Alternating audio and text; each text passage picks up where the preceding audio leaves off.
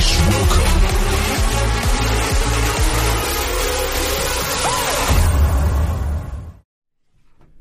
And we are live once again. Everybody knows every Tuesday at 8, another exciting edition of the MCW Cast. As always, I'm Legacy MCW announcer Larry Legend. I'm MCW promoter Dan McDevitt. And I'm Tara. Welcome to MCW Cast, episode 21. 21. Yep. 21 gun salute. We are old enough to drink. Yes, indeed we are. And you know what the drink of choice We're is drinking here? coffee. Coffee. Well, water, that's better for you. But coffee, and shout out as always to our coffee club members. Coffee has water in it. I just want to say that. It does, So it's like drinking water. Well, Okay? there's a lot more in it than just water. It's okay. Well, anyway, thank you to our coffee club members, and we are drinking up even in the hot summer month of June.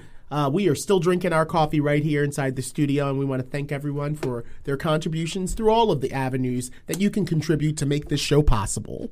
That's right. I do think we're going to need one of those little mobile air conditioners, though. What do you think? Yeah, maybe. For the Yeah. studio? That, and have we raised enough money to get a box of cold brew? Remember we talked a We few should episodes get some ago? I cold want some brew, cold brew in yeah. here when it really gets into like July. Right. And I hear that the heat is going to be all the way high in July. Well, for our local fans who have ever been in here for the Shamrock Cup, they know that July is the hottest, and it tends to fall on like the third weekend in July, which is always historically the hottest weekend of the summer in Maryland. So we are here in this little box, and yeah, I think some ventilation might be in order.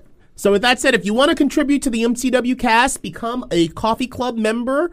Every little bit counts, and as soon as we get that box of cold brew, we'll be sure to pour ourselves some nice glasses of iced cold brew to enjoy as we deliver to you another exciting edition of the cast. And speaking of exciting editions, how about our guests last week? Yeah. Yeah, it was a great conversation. I think we realized Pat being really a guy that goes back to the beginning of MCW.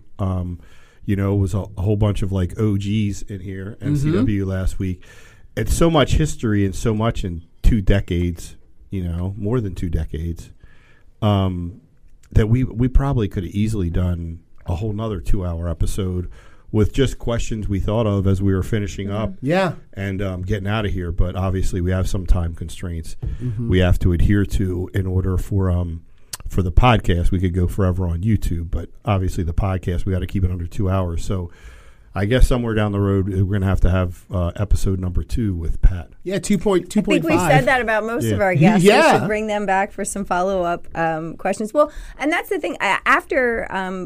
After the episode with Pat Brink, I actually got a couple of emails from fans who said, I had some questions for him, because I guess they just didn't realize who he was. And then after listening, it was like, I wanted to ask that, or you know what I mean? So people definitely would have some things to talk about with him. Well, he went, I guess, he went by Genesis for a long time. How long? He hadn't really been super, super active.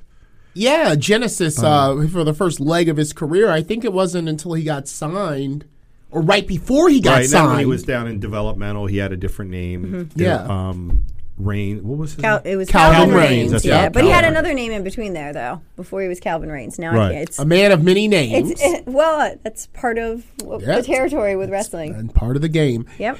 One thing that I want to say before we get to, all the different avenues of catching the podcast, one thing I want to say, and I felt like I didn't have a right to bring this up because I wasn't present for the Kim episode, but there was a comment that Pat spoke on that Kim made about the Zachary Shane incident, and she said, kind of out of the side of her mouth, well, you were one of Dan's goons at the time, talking about why she, knew that or suspected that Dan and the guys had put him up to that.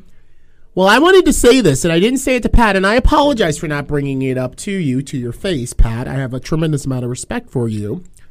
But that was kind of a reputation that he had gotten for himself or gained because of other incidents where he felt that as a young, up-and-coming guy, he needed to stick his chest out and really show a lot of bravado. And I'm thinking about, and you all know this as MCW OGs, the Eric Shea incident that happened at Michael's 8th Avenue, which was kind of instrumental to me getting my job. Do you remember this? The Battle Royal. Vaguely, and right. His mom tried to jump in and, said she could clearly see that Pat was really laying it in on her kid, and he actually did have to be admitted to the hospital.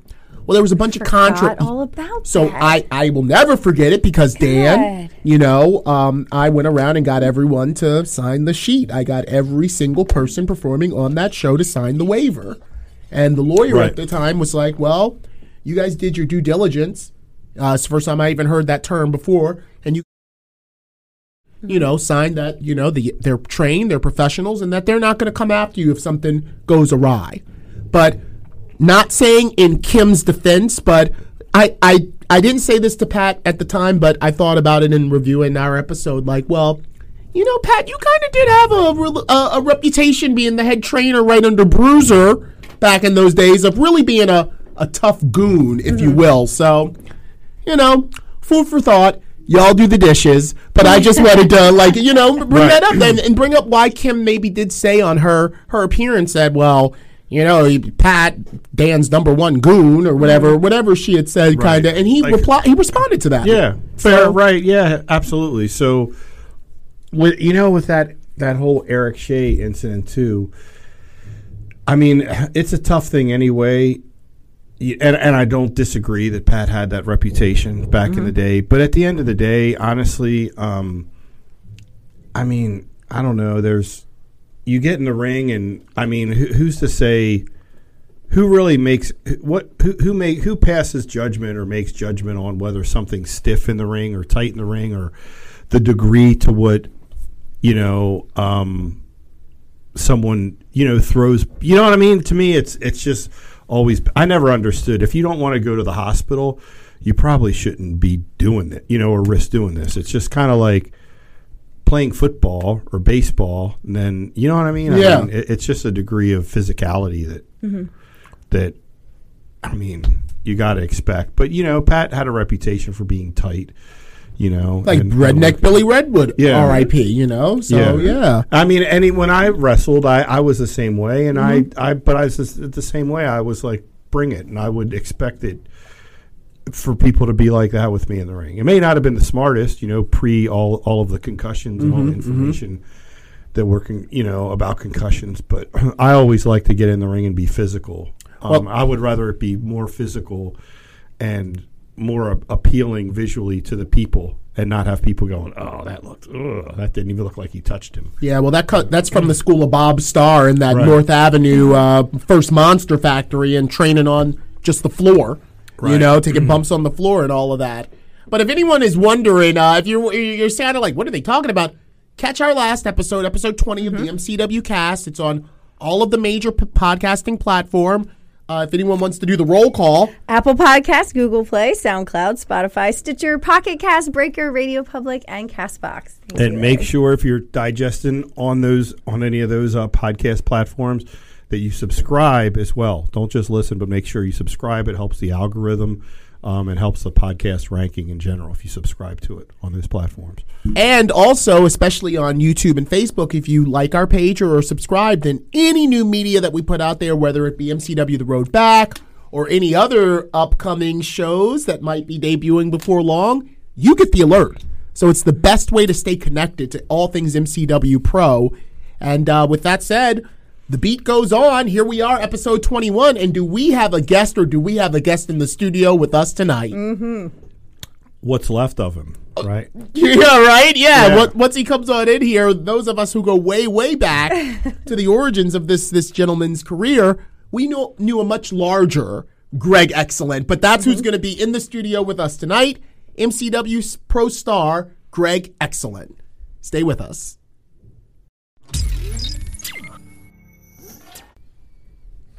And we are back live with our in-studio guest. And let me correct myself from that outro.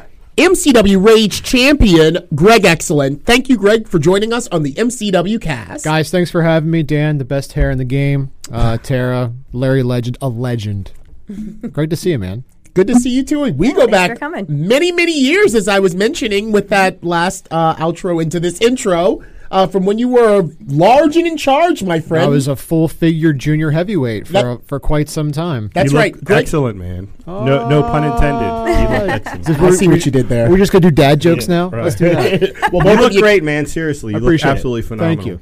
Thank you so much. That's right. Both of you can make those dad jokes, and appropriately so. Yeah. Daddies. I know. But Got my white New Balance at the house. Yeah. Do you wear black socks with them too? Oh, knee highs. Ah. Yeah, they're big old high. like a Good. short Short dad. Oh, shorts. tell If me you you're wear jorts. You If got to you're wear gonna jorts. mow, if you're gonna mow grass, you got to do it right. Yeah, Like a true daddy-o. that's right. I don't know. I just bought a tractor, so I don't have to worry about that. Oh, hashtag humble brag. I'm allergic to grass. I had a legitimate Oh, reason. here we go. I'm legit allergic to grass. And so I got tired of breaking out every year. And I was like, you know what? I'll just ride over the grass. So I bought a tractor. So while we're touching on it, for the fans that may not know, we reach a lot of people that aren't MCW fans. How much weight have you lost, and how long has it been? It's amazing transformation. Hopefully, we can edit some pictures in to the cast of some pre and. So at my heaviest, I was 360 pounds. I know that for a fact. I went to a nutritionist December of 2016.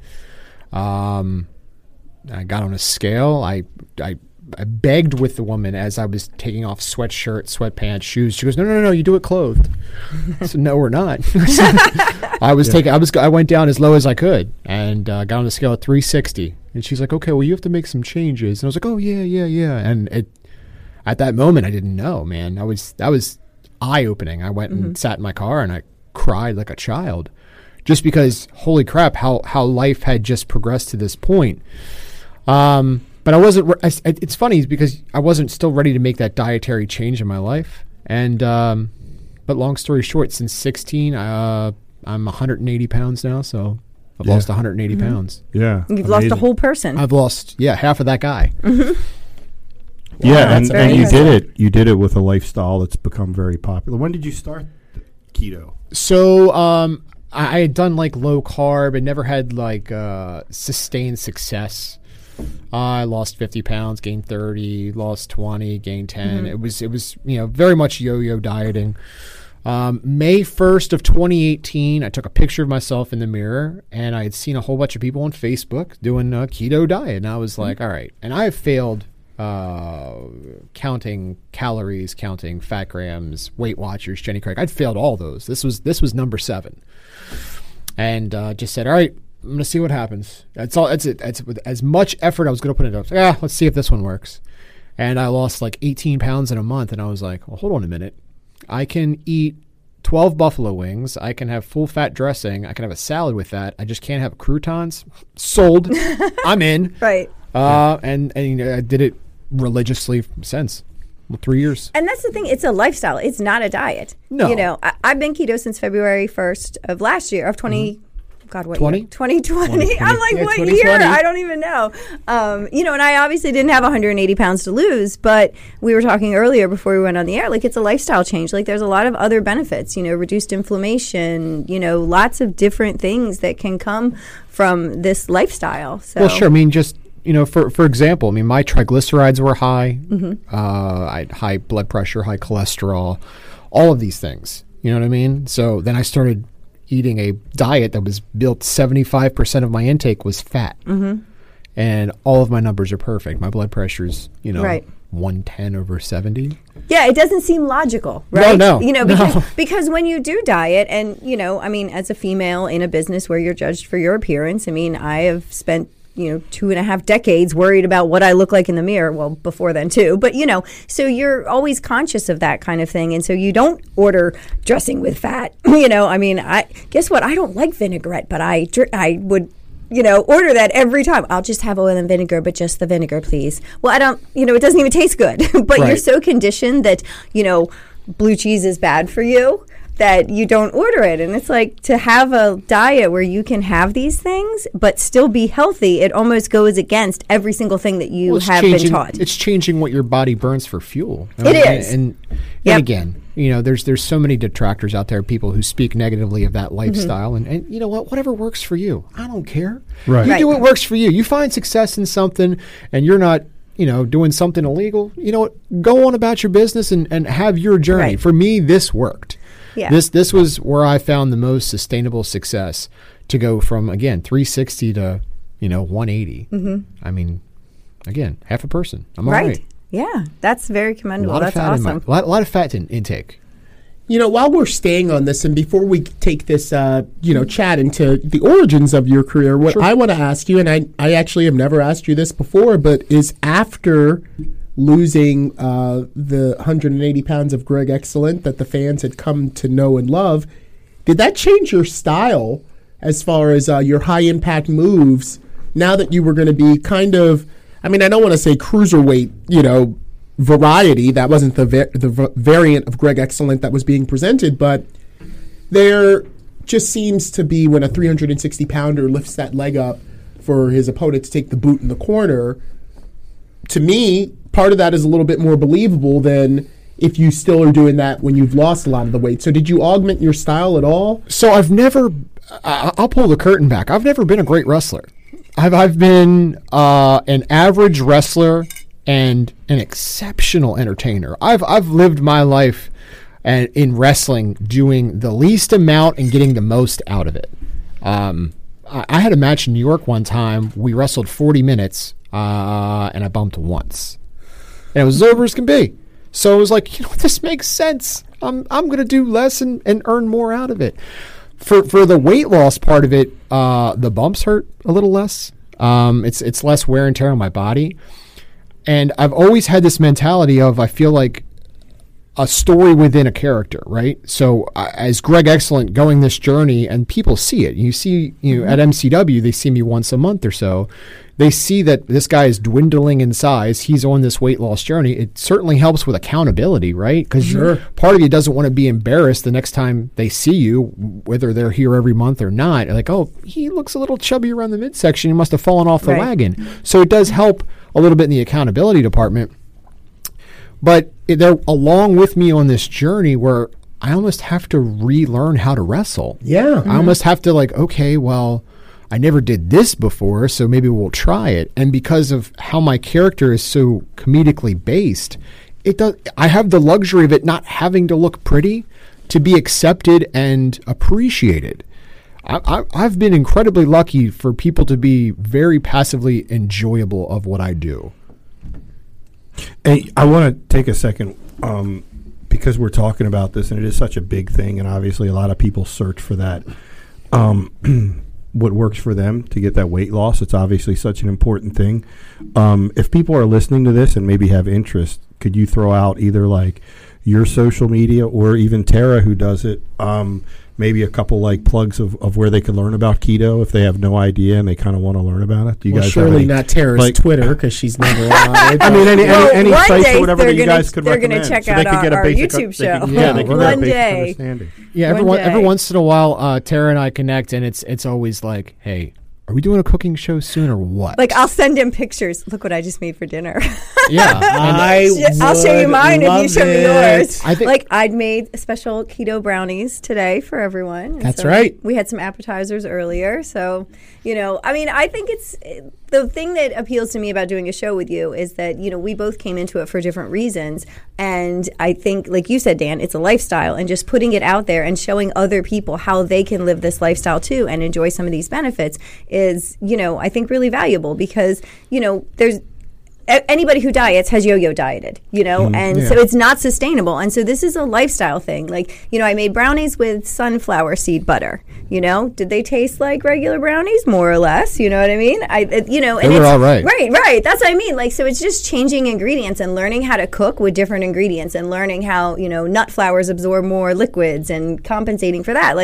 I've always been a cooker, especially a baker. So for me, it reinvigorated me because then I got to try new things. And, whereas I was getting tired of making the same thing every night and stuff. So now I'm like, ooh, can I ketofy that? Oh, sure. I'm still a chubby kid at heart. I'll sit there and watch Diners, Drive-Ins, and Dives. Yeah. Playing around with my belly button when nobody's awake. I just think to myself, I can make that, and I could use this, and this, and really turn it up. Yep. My social media, I'm always available. If anybody's a friend of mine on Facebook, Twitter, Instagram, whatever, you follow me.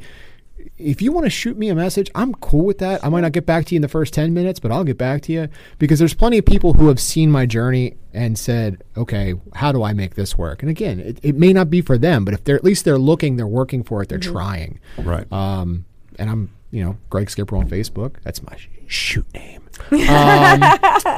At Greg Excellent on Twitter, Greg Excellent on Instagram. Are you active on Twitter? Larry likes to give me a hard time because I'm Yeah, not you either. pop up on there Every once in a while, Yeah. I drop a don't. little nugget, and it's usually between don't. sets at the gym. I'm like, you know what? This sounds entertaining. I'll put this out there. And it is, at least you're contributing. Tara's still a silhouette. She hasn't even updated her profile picture to be like, I'm MCW Tara. Do I At have- least you're not an egg anymore. You're not. I posted something on Facebook the other day on my kid's birthday. That was about the first time I posted something in like 8 months. I don't know. I'm just. Well, now that you're a podcaster, the people want to hear from you. We Well, I always don't say know about hashtag MCWcast. You know, they We'll can see. talk All to right, me but sometimes. if they track me down, I would answer their keto questions Yeah, too. I'm all So, about okay. it. Any way I can yes. help, sure. There. Does that make you happy? It does. I want to see you. I want to see you activated on there. You're dormant. Okay. You're dormant like a cicada. Every 17 years you tweet. Great.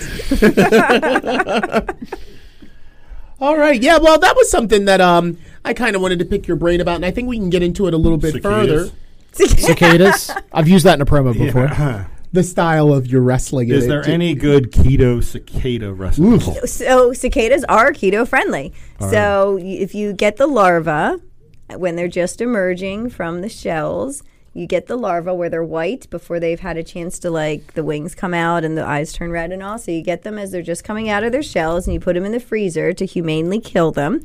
And then you I would think the most humane way is just to pop them in your mouth. No, because then they're like moving, so that's a big no. So I guess you could if you're like hardcore like that, but you take the larva and you put, or the emerging ones, and you put them in the freezer, you freeze them up, then you make yourself a little, crushed up pork rind, Parmesan cheese, throw in some herbs and seasonings, toss them in there, maybe put a little egg wash. If I come to your throw 'em in house there. and you serve me cicadas, that will be the last time we speak. Straight up. You probably That's it. wouldn't We're even done. be able to identify them We're the done. way she's talking. And then you just fry them up, and She's talking about crunch- some crunch away. mortar and pestle, like, turning them Right. into So a here's the fine thing. powder. So you can buy bags of frozen cicadas online. Like, people are out there harvesting them. I do not have the patience for that. So if somebody gave me, I would cook them. I would be willing to try them. I've had cricket flour. I mean, I could just see Tara outside of her new house with like a net trying to catch cicadas. Put them in a they're yelling, everywhere. Dinner's gonna be late.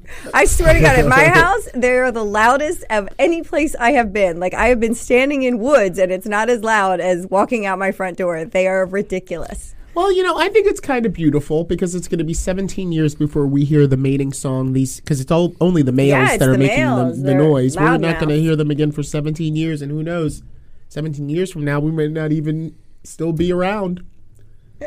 Who knows? At the rate we're going, we may all not be. So here's the wild thing. If you pick up one of the cicadas and put it up to your ear, it does make that buzzing sound, but it's so low. And then you have to, so then when you think about it, how many are out there when you hear that really loud one? Like, I put a decibel reader on my phone, right? Because I wanted to know. And so the level at my house is around 74 to 78 decibels, which is at the maximum end of where you want to be for healthy, normal levels. Like 80 is like hearing damage, right?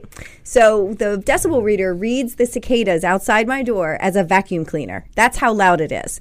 Yeah. So, but that's what I mean. Like, if you pick up one, you can hear them making that noise. So think about how many millions there are. Supposedly, for every acre, there's like 1.5 million cicadas emerging. That's How long crazy. are they here for? Like, till the end of July. Wouldn't it be fun to just have like a side-by-side comparison of like decibel levels of like, here's the cicadas in this area, here's the entrance from MCW of the cartel, like, which is louder. I'd say I'd guess the cartel entrance with all that liquor that they have coming down to the ring with. The guy drinks before he even fights, That's loud. Well, Greg, let's talk a little bit about getting into pro wrestling. Sure. Your start, how it all started for you. Backyard wrestling. I knew it. I knew it. I wrote that. Yeah. Yeah, I started as a backyard wrestler. Actually, I started wrestling in somebody's basement in like 98. And how old were you then? 15. I don't know. No, 16. 16. I was 16. Wrestling in somebody's basement. One guy went for a spear, and one guy went like this, and he head first into a concrete wall. And I turned to my friend and I went, maybe we should do this somewhere else. Yeah, so that was the last time we did that there. How bad did he get hurt? Oh, he was split his eyebrow open. Did he? Oh, yeah. It's pretty awesome. So one of when a backyard wrestling story for me, when we, like, the parents stopped us, a friend of mine got DDT'd on a tree root. Oh, gee. Because we had, like, there was like 4 almost perfect trees, and almost a perfect square, and we I see wrapped ropes. we did garden hose. We got garden hose and wrapped it around, so there was a tree root, and then the guy got, and we had to call an ambulance. He took an ambulance ride, and that was it for us. The parents kind of came down and was like, That's it for us. How Yeah. about no more? Well, no. So that spear into the wall really took us to, like, okay, well, we have an acre lot where we lived at the time, and it was like, okay, well, can we just wrestle outside? We'll put some mattresses down. There's a bunch of friends. We'll just kind of do that. And that blossomed into, well, how cool would it be if we put up 4 posts and built a wrestling ring? And my stepfather at the time, he was a contractor, and we put together a wrestling ring. And that grew from a wrestling ring to a walkway to an entrance to a fan section. We built a little arena in my backyard on Sykesville Road in Sykesville. And we were just kind of living out that dream. We had music. We had, we did shows every Saturday night. I'd say shows. We didn't charge money. It was just a bunch of friends that would come over, and we'd, eat food on the grill, and we'd run a 3-hour wrestling show, and then everybody would go home and clean up and do our thing. That was all we were doing. What was your name? I was Mr. Excellent. That was the 2 of us. I was a big Kurt Hennig fan growing up. I couldn't be Mr. Perfect, All so I right. was like, I need another adjective, and went with excellent. That's what I landed on. Now, you mentioned specifically that you didn't run shows because you didn't charge money for them. Did you ever get a call from the Maryland State Athletic Commission? A call is a light way to put it. A call is a light way to put it. So September 30 of 2000, the executive director, corporal from the Maryland State Police, 9 or 10 squad cars, 2 canine units, came upon my property. I say my property. I was 17 at the time. Came upon my parents' property like we were Walter White and had a meth lab going on. And charged 5 adults and 2 juveniles, me being one. It was 10 days before my 18th birthday, with $72,000 in business code violations. Yeah. really? Talk about a real kick in the junk. Wow. Yeah, absolutely. So it was my stepfather at the time brought up on charges, promoting without a license, allowing people to wrestle without a license, and such like that. Yeah, I went to, I don't know, the juvenile, whatever it was, and my record is as clean as they get. But I was tried to make an example of. I went in there, I got PBJ, and left. Now, what about, were any of the charges upheld, or did you guys beat them all? We fought for 2 years, put a lot of strain on a bunch of friendships and stuff like that. So we fought for 2 years, ended up in a jury trial, a 2-day jury trial in the state of Maryland over backyard wrestling. I want you to wrap your head around that for Wow. Yeah, just a seriously. second. Unbelievable, Take that right? in. Take that in. Business code violations over backyard wrestling. 2 that days. you weren't charging any money for. Not a dollar. Not a dollar. I had spent, in the time we did that, the time we actively wrestled in my parents' backyard, I had spent somewhere around $14,000 of my own money just in building this up. We wanted we weren't doing the stuff that you saw in 2020 at the time or Dateline. We weren't doing flaming tables and all that Right. nonsense. Just wrestling. We liked the pageantry. That's why we built an entrance. We had a music booth. We had a walkway. We filmed. We had a fan section. We did everything like.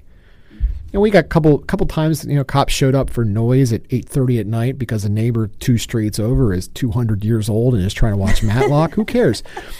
So Matlock. Matlock was the man. Oh, yeah. Andy Griffith could get it. Anyway, so we never had any issues. You know what I mean? And then we were brought up on all these charges. We fought for 2 years, 2-day jury trial. I'd never been more nervous at that point in my life, ever, because there's $70,000 in fines could be levied against my parents.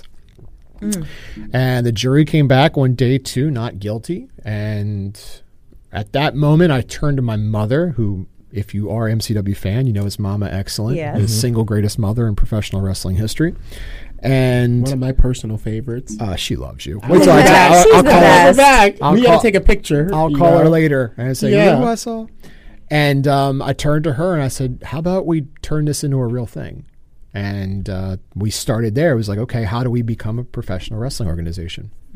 Wow, that is quite the Wow. origin story. I had heard that your origins were in the backyard, but I am enlightened to that whole tale of being involved in litigation and having yeah. fines and. Do you think like do you think like the jury thought like this was ridiculous? I don't Or know. you- I I guess know. you couldn't I don't read. know what the jury thought. And I really, you know, in hindsight, Did your attorney think it was insane and ridiculous? absolutely. Yeah. Not only did our attorney think it was ridiculous. So again, you know, we're only allowed in, you know, if you're testifying, then everybody else stands Right. out here and such like that. So I'm out there with my best friend playing paper football, trying to ease the tension, trying not to think about, oh, hey, by the way, if we lose this thing, they're going to put a lien on your parents' house. Right? So I'm playing paper football, and here comes the state's attorney who is being forced to do this for the state. And she wanted no part of it. Really? She wanted no part of it. And She's got bigger fish to fry, I'm sure. Right. right. You know? She was there because that's That's what her she job. had Yeah. to do. Yeah. And she came over to us playing paper football, and all she said, she wasn't obviously, you know, we're on opposite, we're the Jets and the Sharks. We're not supposed to commingle. Right. Right. And she just went, it'll be all right, and walked away. And I was like, okay. You know? I yeah, mean, almost like she Wow. was saying like look, man, she did not want to be there. We just got to go through the motions here so that the. How great though that your family was so supportive. I mean, 100%. You know, that's above and beyond what you know. Goosebumps thinking about it, to be honest with you. Yeah, Because that's my amazing. mother, I turned to my mother one time and she's like, do you want to go to college? I was like, nah, not feeling it. She goes, what do you want to do? And I was like, kind of want to be a pro wrestler. And she's like, all right, let's do that.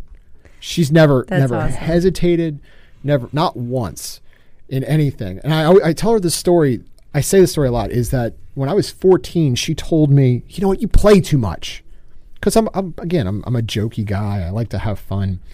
But never, like, you know, never think wrong.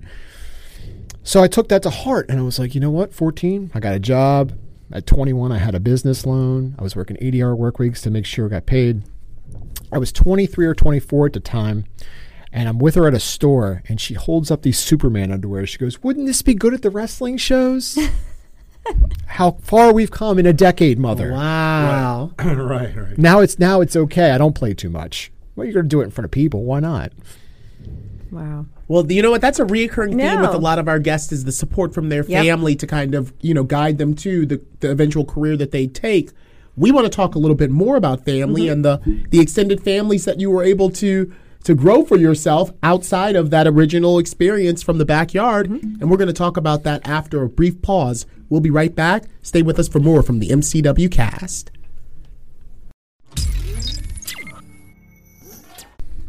And we are back after that exciting story of how the Maryland State Athletic Commission tried to shut down a backyard promotion. They for tried. 2.5 years. So we got into real quick. You guys decided to go legit, and you started your own.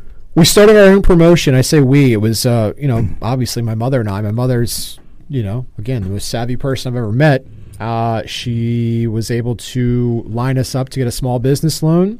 And, again, 10 days before my 21st birthday, signed up for a $50,000 business loan with the Small Business Administration, New Windsor State Bank, and started running shows in Pennsylvania that December. What was the name of your promotion? GBW, Groundbreaking Wrestling. And you ran that for a few years, right? We ran that for, oh goodness, 13 years. Wow. Yeah. And that's kind of how you got your break into wrestling? That's how I started. Were you kind of self-trained at the time? Or? Self-trained, and then I was, again, trying to go the avenue of, okay, I want to learn how to do this professionally. I had friends in the business who were showing me stuff, and I ended up doing the bulk of my training with Mighty Quinn Nash, an MCW alumni. That's right. I forgot And that. trained with him. That's right. Great guy, taught me a lot.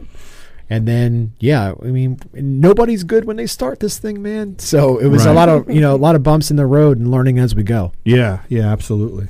Absolutely. We wanted to start in Maryland. We really did. We were not afforded that opportunity. So we Were you said, blocked? I guess you can't say like you can't say if you feel like you want to edit this out, you can edit this out. This is totally your call. Yeah, it's We made the call to the State Athletic Commission saying we wanted to do this thing the right way. And we were told by the gentleman who answered the phone he did not feel comfortable speaking to us without legal counsel and would not take a meeting. for a promoter's license. And that's Wow. as far as we got. Because of everything that had just happened. And then so we started in PA. What if there was some bitterness from the state losing? For losing. Probably. Yeah, maybe. I'd never seen someone leave a courtroom that fast. These in are my life. opinions, too. Yes, These yes, are of opinions, course, yeah. not, Of course. not actual facts, not stating as facts. So- These are our opinions. So when we started in PA, and then just trying to get my name out there and try and work other places. And the first time I wrestled in Maryland was for EWA, and so I had to get my Maryland wrestling license. Oh, they're gonna get their They're gonna get dues. They're gonna get their fee. Their yeah. monies, no Yeah. doubt. Uh-huh. And unbeknownst to me, that gentleman came to the show and wanted to see that I knew what I was doing, and made me run drills before the show. Wanted to see me take a clothesline drill and take a hip toss. Wow. Really? My hand to God. I asked the promoter, I said, is this customary? Because I've been to a couple of these things. He goes, no. I said, okay. Wow. So Take me You sound aside. like a took me target as- on your back. Took me aside to Gosh. say, hey, this isn't personal, right? Okay. Gotcha. You know what's Yeah. so funny to me is I'm hearing all of this, and in other talks that we've had over the course of this podcast, whenever I would start a show and I'd say tonight's matches are sanctioned and supervised by the Maryland State Athletic Commission, there was always these boos that came from the crowd, jeering them as if they were the biggest heels ever. And when I started, I never got it. I was like, do they not like this guy? The executive director, on hand Lou Levy, like I didn't understand, but it's all becoming very clear, and that actually shows how savvy and smart the fan base is, that they know that the Maryland State Athletic Commission is just here to reach their hand in, take what they need, and they don't really care about the show. Well, so I got a good relationship with them, I guess, after 2 decades. But Yeah.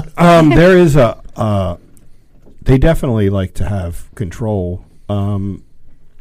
And I guess the biggest thing with me where I look back and was like, wow, like when we were running Fort Meade, remember the athletic commission was contacting the Army base about, because I don't think they like the fact that, because it's federal, the way that the law works is that essentially, like, you're on federal property on Army bases. It's kind of like little islands within a state. Right. The state And they doesn't have no jurisdiction no there. jurisdiction. Yep. Which is how you got away with doing, like, risque Fire. stuff. Right. Some Barbed hardcore wire, stuff. blood, Right. and fire. And they did not like it. Imagine that. And there was calls, and finally the military attorney made a call to the state and stopped those calls. It's like, if you don't stop If you don't calling stop- us. Yeah, if you don't stop calling us. Because they were even making offers, allegedly, because I wasn't involved in those calls, but I had this relayed to me at the time. They were allegedly making offers to the Army base that, hey, just let us come on and sanction. Just let us sanction the show, meaning let us enforce the rules that are in place in the state of Maryland. And we want, because at first it was the Army base was like, look, we're not making any exceptions, because then we have to allow liquor tax, etc., Right. etc. Like, basically, it would set a precedent. So Which now- would supersede what they're already doing. I mean, right, right. And so then it was like, well, we won't charge any tax. We won't charge any tax or attempt to collect any sales tax, but just let us enforce the rules. Meaning, and that's when they had, at the time, that's when I got a call, and they were like, what do they mean? And I'm like, all the barbed wire stuff that you guys like? They don't. They don't worry about it. And the bleeding, the Yeah. guys bleeding, like on the shows, and the barbed wire, and they're like, and the guy that was the attorney was like, yeah, I love that crap. I was like, yeah, they don't. Right. So what Right. that means is, like, none of that stuff will happen. Well, and also they were the reason why, like, ECW couldn't come to Maryland. Right, right. And back, several years ago, like when I was in radio, people would ask all the time because we would have guys from ECW on the air and stuff. Hey, when are you going to come to Maryland? Never. You're never coming to Maryland. I think when one of the military attorneys finally basically made a call to someone in the state that said, "Stop, stop making these calls to us," and then it finally stopped, and then they kind of just agreed to, like they weren't happy. They still weren't happy because still doing shows in Maryland with the Maryland Athletic Commission, I had to always hear how not happy they were. Like, and was even asked at one time, and then off the record, like asked, "Do you guys have to post those pictures of the blood?" Like, well, yeah, because we kind of want to sell tickets. We're in a business. That's what we're here for. It's kind of the appeal. Yeah, but it didn't of benefit them and made them look kind of like, I guess, Dan got away with it. The pesky old Maryland State Athletic Commission. Wow. So where in York? Was it York, PA that you? We were running in Hanover, Pennsylvania. Okay. Ran for a little bit in Gettysburg. But yeah, primarily in Hanover. Just over the border, about 20 minutes north of my house. Nice. Yeah, not bad. Easy drive. We'll take that. Yeah, that's not bad. And wrestling, You've certainly that's a driven good a thing. lot further. 20 minutes, that's nothing. Oh, hell yeah, right? Oh, sure. Yeah, and then I guess so you started then just kind of branching out and doing indies, and then you ended up with a decent little break. You ended up with CZW. Mm-hmm. Yeah, how many so years were in where you were CZW? I wrestled for CZW for 10 years. And how long were you technically in the business, like wrestling on shows at before that you got an point? opportunity? Before 4 years. 4 years. That's pretty good to get with one of the more high profile independents. I openly tell people all the time. I'm just a matter of being lucky at the right time. So the talent pool at that time when I got in the door wasn't exactly fruitful, and I met John Zandig at Derek Frazier's wedding, and I'd met him other times, and John Zandig is, he can be an intimidating cat, right? So I never thought he liked me. I was a comedy guy. Comedy doesn't really draw a lot of attention from a deathmatch legend like John Zandig. So I remember going to Frazier's wedding, and my entrance music at the time was "I Will Survive" by Gloria Gaynor. Wow. And it's to pop the boys. They played it because they wanted to see me do the chubby strut, and I did it, and did my thing. And then I remember being outside taking a phone call, and Zandig walked out, and he was double fisting beers, and he said, "You're all right by me, funny guy. Give me a call this week." And we got walked back in. It's like, all right. So that next month, I came and debuted, and that was that. So you basically got you got over at a wedding. Yep. You got not even at a wrestling. Always working, brother. You always got to be working. Have your gear in the car. True, man. That's true. That's true. Yes. Yeah, I can relate. I think that you really wanted to give me the ring announcer gig the first time you heard me sing the "Gimme a Break" theme song. One of the times we were on a road trip, and I think Nell Carter had passed away, and I just went into that song in the back of the car, and you were doubled over laughing that I knew all the words. I was like, this guy's got chords. And the pipes. And you were like, he's got pipes. And he's got pipes, and he's charismatic. And yeah, so for those of you out there that are enjoying the cast and thinking about that big break, be brave. Don't be afraid to sing out or dance. Well, I mean, just be who you are, magnified. That's all it is. Yeah. I mean, and a wedding's a perfect time. I cut a rug anytime. I cut a rug at your first wedding. Yeah. So. But yeah, that's how I hope you had a good time. How that end? All right. Quickly. Oh, there you go. Quickly. No, but that's 4 months. That's how I got my my foot in the door at CZW, and just kind of tried to stay as long as I could. I'll tell you this much from someone also that came into CZW. I guess hearing the story probably around the same time as you, I got hired full time. I come a couple times with Blackout just as the personal announcer.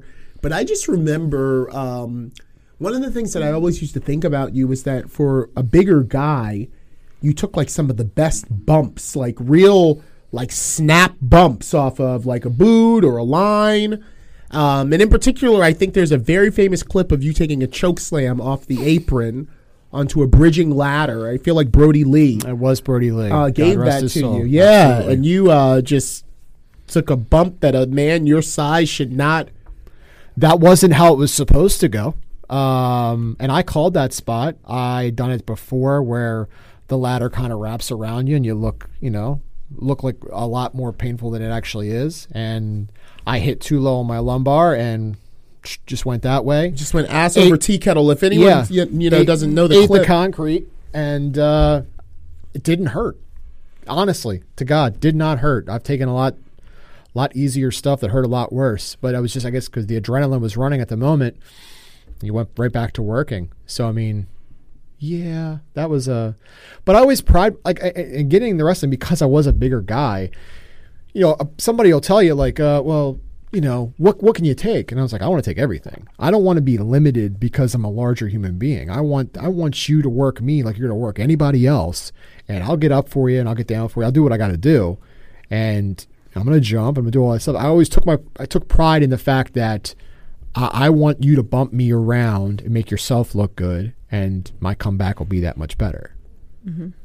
Yeah, that's one thing that I always remembered about that. And also remembered that a lot of the times you got involved in, that wasn't the only hardcore, match that you were in during my early days in CZW. My first Tournament of Death, you fought another MCW Pro alum, former champion, Shane Shamrock Memorial Cup winner, Ryan McBride. And I remember thinking to myself, wow, I know Ryan is not used to this type of environment. And up until that point, I'd seen you kind of have the Texas Tornado stuff, but I was like, wow, this is the Tournament of Death, a death match, heavy fight. And you guys went nuts out there. Well, I did not. We weren't supposed to be in Tournament of Death. We were supposed to just be in a non-tournament action. Yeah, they always have those. Oh, the non-tournament action that the deathmatch fans really enjoy to watch. Yeah.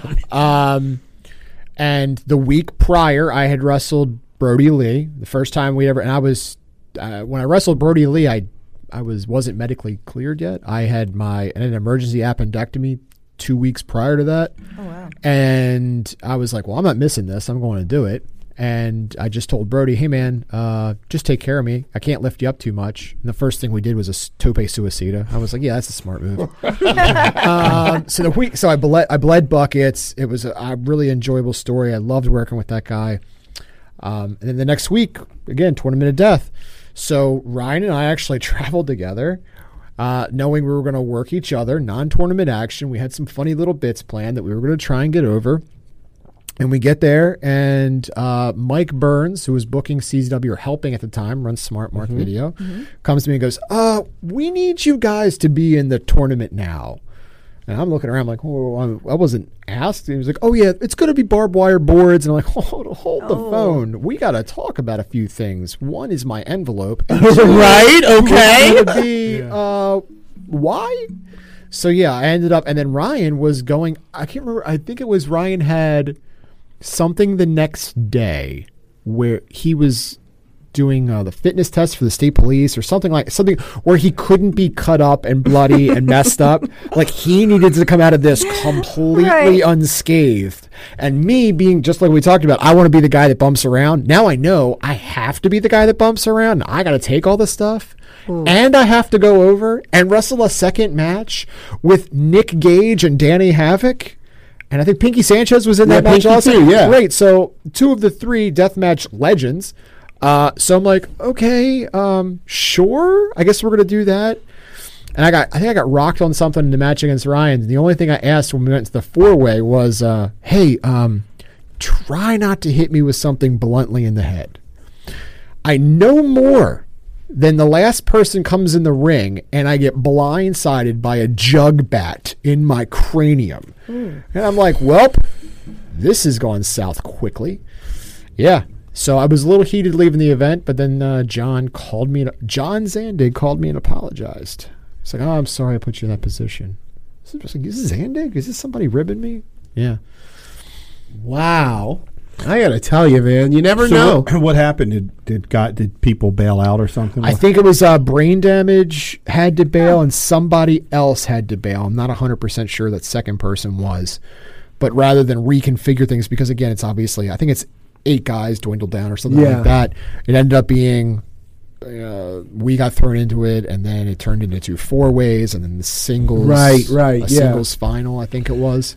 I just as a promoter, I always that's why I ended up always doing a lot of the hardcore stuff with MCW, whether it was like barbed wire, thumbtacks, tables on fire. I was always self-conscious as a promoter about asking.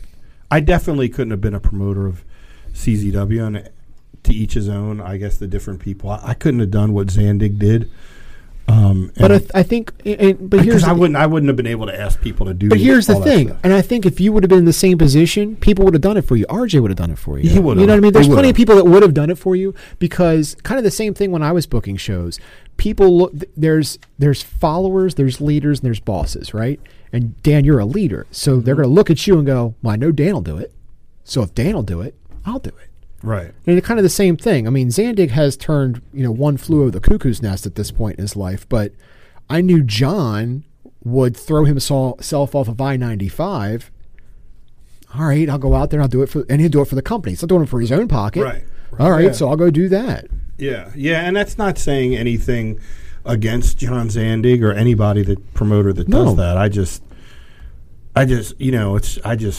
Me personally. And you don't have to put extra money in your envelope. So there you go. Right.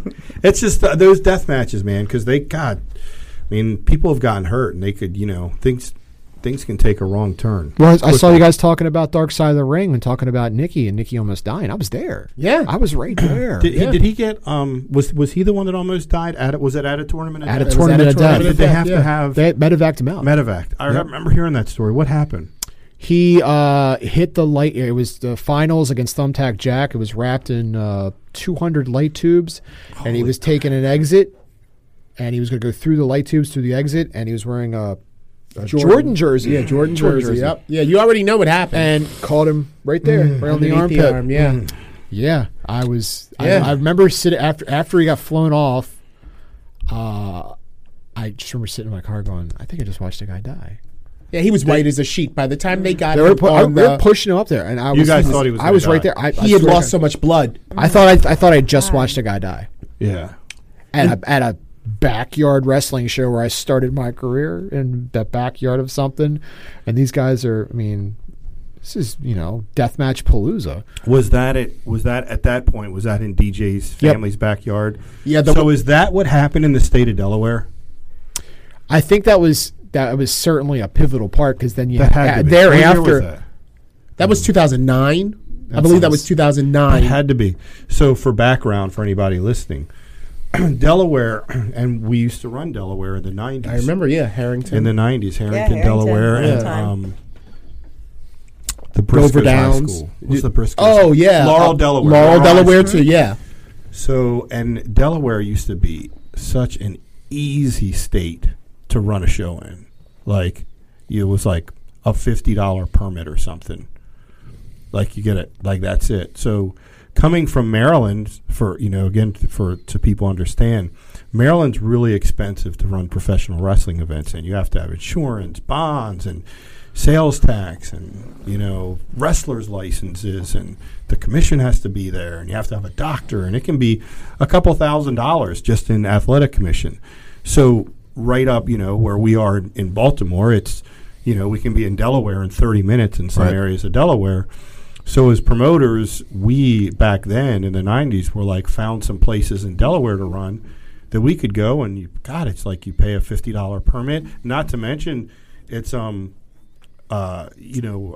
like suburban or what in Delaware, like country, a little bit. So Tax free. So tax free, and so buildings were a lot cheaper. So it was like, wow, we can run 30 or 45 minutes up the road, find a high school. The cost of building rent is like half.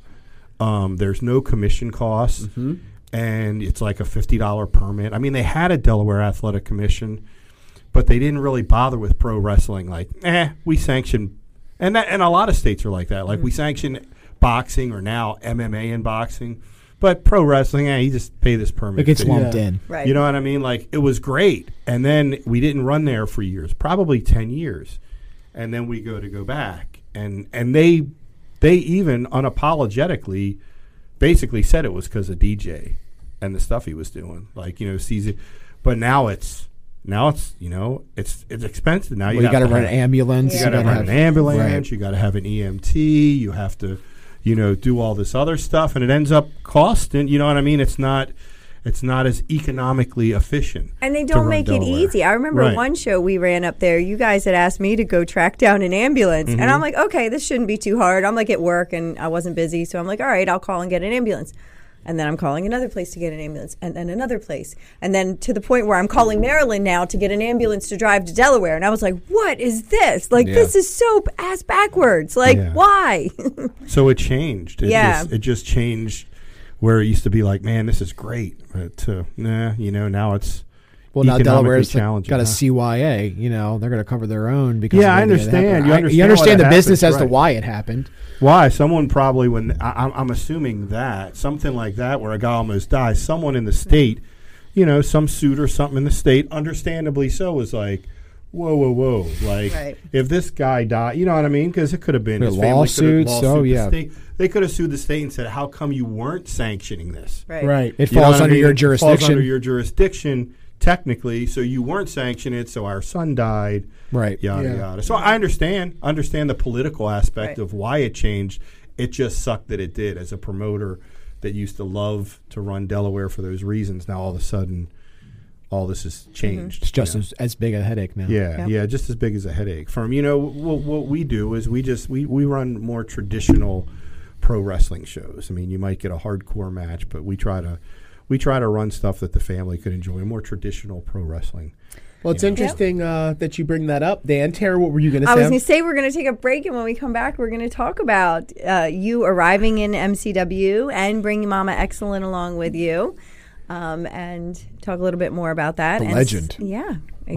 She's awesome. She's great. All right, so we're going to take a break, and when we come back, we'll talk about that and a lot of other stuff. So stay with us.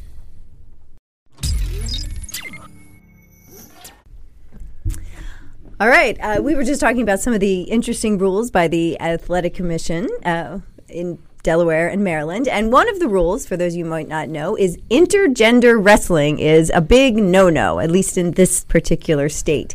And I wanted to talk about a very famous intergender match that you had. Yeah, so... Oh, goodness. I guess it was 2009. Sounds about right. I wrestled now Mia Yim, WWE superstar. We were put together in November to wrestle just a simple one-off. She was Adam Cole's valet at the time, and I was just some guy kind of doing my thing, and it was kismet. It's what was supposed to happen. I was actually supposed to work Akira Tozawa, and... rumor has it, DJ didn't want to pay him because he was on the night show. So I got Mia Yim, and we knew we were a throwaway. We were the second match on the card, and I said to her, and she was someone kind of like that wanted to get bigger in wrestling, and I knew this was nothing from whatever. I was like, all right, let's just go out there and beat the hell out of each other and see what happens. And we did just that, and I got huge buzz. It was Evolve weekend, I think it was. Yeah. Because Evolve ran, or Dragon Gate USA. Dragon Gate USA ran. Which was just like Evolve. Right. Dragon Gate USA ran the daytime, and we CCW was at night, so we knew we had a lot to live up to. I think one of the matches on that card, the day show, was like Pac and Brody Lee, and I was like, yeah, I'm not going to be able to follow that. So what can we do that makes us stand out? And so I always treated in that moment like I'm wrestling a girl, sure, but I'm going to work her like she's a guy, and I want her to work me like however she wants to work me. Gender goes out the window. Let's just hit each other and see what happens. And it snowballed into two more matches, one of which was a TLC match that following March, which probably the match when I'm all done, when I've hung up the spandex and Superman underwear, will be the match I'm more than likely remembered for. Yeah, I think in particular... Mia Yim, I remember her debuting in CZW, and in very typical fashion at the time, she came out, interrupted me as the announcer, and then essentially just started doing like a strip tease. Like she started taking down Mia Yim. This is her first night out. start taking down her hoodie like, should I do it, guys? Should I show you my body? And we're talking Philly ECW Arena. Right. So they're like, yeah, we love it, you know? But I think that was the pivotal turning point for her where it was like, this girl can go. Right. We spent 4.5 months working this little tiny program together with the sole purpose of she wants to be a wrestler. She doesn't want to be somebody's eye candy. She doesn't want to be a manager. She wants to be a wrestler. And in order for her to do that, she has to show that she can hang. And that was the whole purpose of the business together. And she's like my sister. I love her to death. You know, when you go to war with somebody, I mean, Dan knows this. When you go to war with somebody in a wrestling ring, you create this bond. And I'm so happy for her. Yeah, you guys made magic. I remember those being, in particular, the November 1st kind of sleeper that you had, that second match. And then it's definitely the TLC. It was very emotional. Oh, yeah. At the end of the match, I remember. That's the only time in a wrestling ring where I've been knocked unconscious was in that match. I hit the back of my head on concrete, and I don't remember the last 8 minutes. Wow. You definitely got concussed. Oh, no, yeah. I was out. I was gone. Didn't you take a German where the ladder was kind of, you did the Three Stooges deal where the ladder was... No, she put the ladder on me and did like a bulldog, and the ladder caught me here. But no, we did the Shawn Michaels, Mick Foley, go to back suplexer. She turns into a crossbody. Oh, yeah. And I caught the table. The back of my head hit the concrete, and lights went out. So there's this like pause, but we knew we had to get to the finish. And I don't know, I guess autopilot, you mean, you know what I mean? When you're in that situation, it's just the instinct kicks in. And I remember watching it back. I got in the ring, and vividly I remember she was supposed to hit me 3 times with a chair for me to fall on the table to set up the finish, and she hit me like soft as can be. Like, again, she's like, at this point, my sister. We've been to war a couple times. She taps me, and I smacked the ever-loving piss as hard as I could, her in the face, and I said, hit me. And she clocked me twice. Bang, bang. I fall down on the table, and she climbs up. And I remember... in hindsight, having seen it, I climb up the ladder and she's crying at the top because she's emotional over the moment. But we had to get to the finish for the sunset bombed through. It was very emotional, and I remember waking up in the back going, "All right, well, how was it?" Wow. Yeah, but watching it back, it's one of again goosebumps. Yeah, you know what I mean, it's just one of those moments, and kind of paved the way for some of the intergender contests that we've seen where. I mean, I hate to say, like, not that women weren't taken seriously, but nowadays... They weren't. I mean... You're right, but I mean, now we have... there was a large swath of time where they weren't. Yeah, but now we have things popping up like Tony Deppen and Trish Adora for the Pan-African Diaspora Championship doing an iron person match, and I would say... That'll be hot business, too. Yeah, well... It's hot business. Yeah, and, well, you paved the way in a lot of regards. I would say for sort of just like not just deathmatch fights with women in them, but even that in addition where men are fighting women depending on the state that you're in. And that even happened a little bit further in your career with a good friend of yours, Chrissy Rivera. I wrestled Chrissy Rivera, and again, it was a situation where Chrissy wasn't being utilized. I was like, well, her and I could have fun. We could do something. So we did a intergender food fight, and that got a little bit of buzz and something. I've wrestled Kimberly. I've wrestled some really talented females. And again, I've always been a person like, look, if you can work, you can work. I don't care if, man, woman, child, whatever. If you can work, let's go do business. We'll find a way to make it entertaining. Because again, I was never given God's gift of athleticism, but I was given like the mind of, I'm going to look at a run sheet and go, well, I can't do what he does. I can't do what he does. Can't do what she does. So I'm going to take what I have and I'm going to find a way to make it appealing. That's the thing I love about MCW is that, and we've had this conversation, I feel like MCW is the buffet table of pro wrestling because you're going to come here and you're going to get a banger of an athletic contest, Leo Rush and Action Andretti, and you're going to get great tag team wrestling. Then you're going to get a women's match. Then you know what? The main event may be 3 stages of hell, but somewhere in there, Greg Excellent's going to do something weird in the middle, probably like the 3 spot. You know what I mean? You get every wrestling fan's going to get a little something. Yeah, that's the pro wrestling I love. Get some meat with Leo Rush and Action Andretti. Get a salad with the tag team bout. We've had our moments together. Yeah, absolutely. We've always had fun. We have fun, and again, I learned at a point in my career, I was like, you know what, I can't do some things. I remember being on a card one time with like Claudio and Jay Briscoe are working each other, and like, could you like, there's two just insanely great people, and I'm like, all right, what am I gonna do? I know what I'll do. I'll take off my clothes and I'll have Flash underwear on, and I'll make Adam Cole move really slow so that he thinks I'm the Flash and I'm moving very fast. I'm only speed. And I remember Claudio after the match going, that was genius. And I was like, well, I couldn't follow what you guys did. I had to do something different. Right. That's what I love. That's that brand of pro wrestling that I love, is like, we're all going to do something different. We're all going to get over in our own way, but we're not going to outshine the next guy. We're going to all get over. We're going to push the Rock up the hill together. And then at the end of the day, the fans are like, we are not missing the next one, because they might do something like that again. What's going to happen next? Mm-hmm. Right. Yep. I've always used the comparison beef stew, because that was given to me a long time ago. That was Larry's nickname for a long time. Well, like with beef stew, and I always, because, you know, especially Juicy when you beef. get younger guys in the business, everybody wants to be the Roman Reigns or the Triple H. Mm-hmm. And by that, meaning like the tough top guy that's the champion, you know what I mean, that is serious and is the guy, you know, is the guy carrying the company, the John Cena, the Roman Reigns, the you know, in our term, the bruiser. Yeah. Who was the bruiser. But the reality is that there's more than beef in the beef stew. There's onions and carrots and celery, right? Mm-hmm. And potatoes. But they all make the beef stew. Yep. And that's always been my comparison of like having some comedy, having some women's wrestling, you know, having some light heavyweights, you know, fast action matches, some hardcore stuff. And then the main event, then it's the champions that are serious. You know what I mean? And that's beef stew. Like, not everybody can be the beef in the beef stew, but it all makes the beef stew. It all makes it, yeah. Mm-hmm. Even to the, you know, and I crack it right down to when you got guys starting out and you got guys that are just doing run-ins, or they're a security guard for somebody.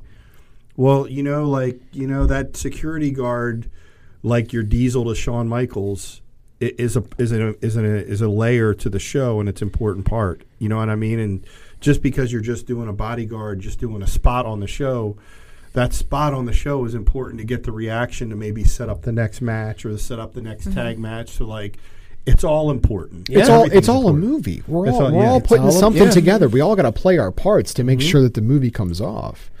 Yeah, it's great. Like, I'm thinking about just kind of like MCW, the arc of our history together.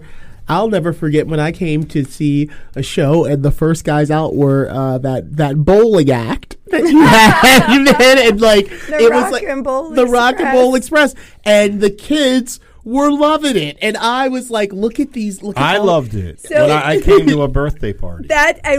So we knew that you were coming to this. So they had been doing Rock and Bowl Express for a few months now at the birthday parties. It was so over, right? And so when you had said you were coming, I was like, great, you're finally going to see the Rock and Bowl Express. And I was behind the sound thing, and you were across from me, and my eyes did not leave your face the whole time. I wasn't watching what they were doing in the ring. I was watching you react in real time to Nick the Bowler coming out and rubbing and what his did I say? belly. Get these guys on the show. You did. You said, let's book the Rock and Roll Express for the Legend show. To fight the Rock and Bowl Express. I was watching the wheels turn and watching his face, like he's popping for it. It was the best. It was the best. Beef stew, man. Beef stew. Because if you can pop the boys, that's the biggest thing. You pop the boys, you pop the boss, you pop those guys. You know they're going to eat it up with a ladle. Yeah, they're going to eat it up, man. And that's, again, I get so passionate, and I get worked up about pro wrestling that way. Well, talking about beef stew and talking about like the work that you've done with all of the different women that you fought. Also, I remember in CZW, one of the hottest things that happened during my time being the announcer and your time as a playable character was when Mama Excellent became a playable character in CZW. And that, in addition, is something you would never think that you were going to see. But lo and behold, there we have a mother and son tag team combination doing great things. And correct me if I'm wrong, we saw a little bit of that action right here in MCW Pro as well. My mother cut her teeth in the Combat Zone in Philadelphia in the ECW arena. You just let that marinate for a quick second. She came to MCW with a little bit of fanfare. That's right. The legend, as I like to call her. She worked the match with Colt Cabana. Yeah, she's made out with Colt Cabana. She has. The last time I saw Colt was here, and he did ask me. He goes, "Man, you look great. How's your mom?" But that has a different feel to it than when Ken Dixon says, "How's your mom?" It's a little bit different. A little bit different. I mean, she's made out with Maxwell Jacob Friedman. Mm-hmm. You know, she's had her moments, and then obviously wrestling itself. I mean, she wrestled a match. We tagged together at One Cage of Death against Drew Gulak and Kimberly. Yeah. Wow. And won. And it was a great match. We had a It was, great- you know, that was great match. excellently put together. and My mother had the old Gulak on Gulak, and yeah. So I mean, we have those great. And again, who knows? Again, I'm good with where I've gone in wrestling, what I've accomplished. I'm going to look back on the fact that I've created memories with my mother, who's been my biggest support system, who said, "Yeah, why not? Let's be a pro wrestler. Cool." And without missing a beat, and I'll call her and I'll go, "Hey, I got this idea for a wrestling show." She goes, "All right, when is it?"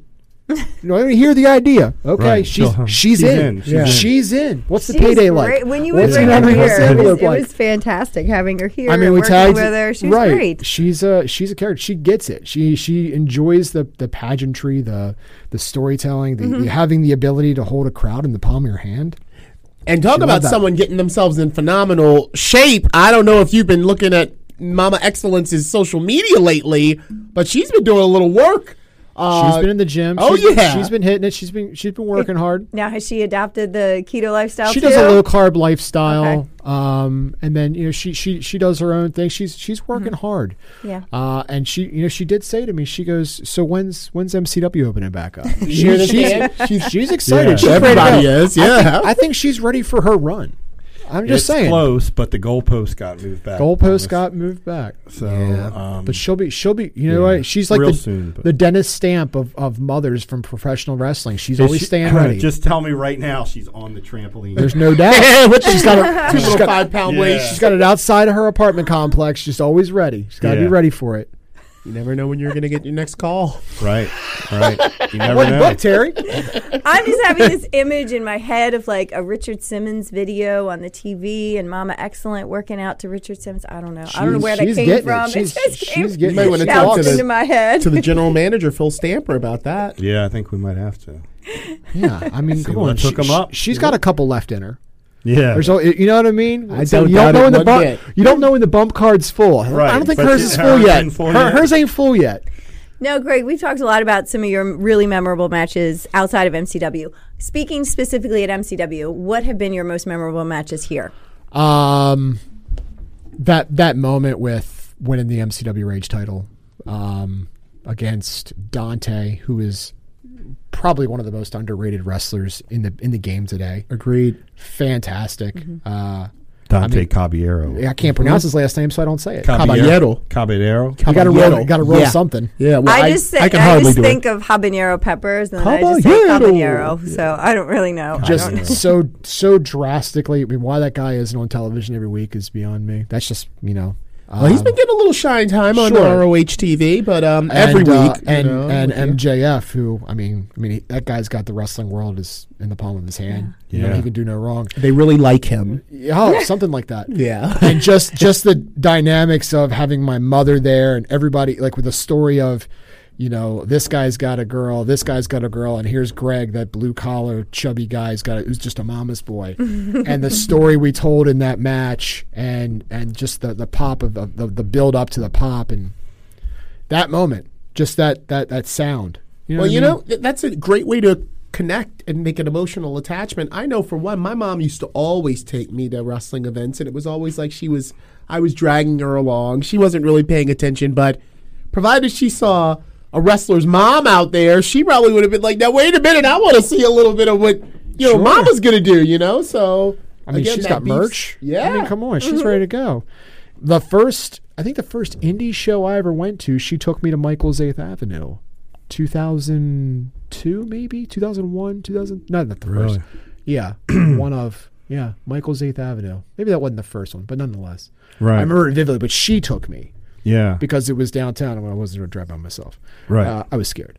I didn't have a license. Well, I mean, So she took me there, and the place is packed. And she was like, "Oh, so this is what you want to do?" I'm like, "Yep." And she's like, all right, I'm cool with that. Well, if it was That's Michael's, it awesome. was probably one of our shows. Do you remember the card? yeah. Do you remember? Oh, it was the Shamrock Cup. Because Oh, wow. I remember Okay. Amazing Red was in it. Also, Yeah. then I there's the remember SATs. that one. Yeah. That It was the SATs. Yep. Oh, yeah. Yeah. That was a good show. Any Was show that with the the year Red Amazing won? Or no, Red was in a couple. He was. He lost to Reckless Youth in the finals of one. I remember that was Reckless Tom Carter. Tom Carter's the truth, right? Really was. Yeah. Yeah, they were. They were something else. The SATs in Red Yep, when I they remember. came out, man, they were special.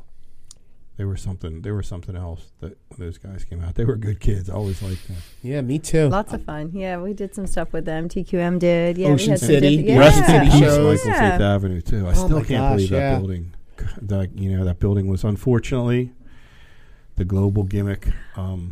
I always felt like our shows were so fancy because the chandeliers were they hanging were. in there, and you saw all these other indie shows where they're like in warehouses, and here You know we are. what? We've got chandeliers. It was a banquet hall. There was something about that time too, and maybe it was like pre-social media, so there wasn't as much content as out of there. I still, as a promoter, can't believe we'd pack that place on Wednesday. Oh my nights. gosh! Yeah. yeah, Yeah. it's Which crazy. I could never do now as a dad and someone that got kids. I wouldn't even attempt it. But Well, you know what? You had a street team. Yeah. Headed up by our last guest. Well, we did. We would- Genesis. We would yeah. flyer. We put the big posters up on the sides of the road. We would go to We got people to come out. It was Yeah. on a Wednesday night. Bowling I would never even alleys. Think about it, but Yeah. they did. It was. I would never even attempt that now. Well, it's You just know, I it's the content wasn't as readily available. That's Right. what he You was, couldn't you yeah. couldn't just sit at home and pop on the network or hop on Right. YouTube and see that stuff. If you wanted to see some wrestlers that you heard about because your friend told you this friend and this We friend. had some of our biggest shows ever there, like the Road Oh, we Warriors, did. Steve Wilco, 1,700 people Yeah. on a Wednesday night. At Michael's 8th Avenue. It was something else because we couldn't get the building because they made so much money on weddings and Right. bull roasts and banquets, and it was really a banquet hall. They were like, you guys wouldn't be able to afford what we'd have to charge you to not have weddings on like a Thursday. So Yeah. our only options were like, they're like, you can do Tuesday. We could do Monday, Tuesday, or no, like I think Mondays they were closed. Was like the one day they Yeah, closed. that was the They one were day like, they were closed. you usually. could do Tuesday or Wednesday. Pick your days, and we were like, we'll try Wednesdays. Like Unbelievable. Yeah.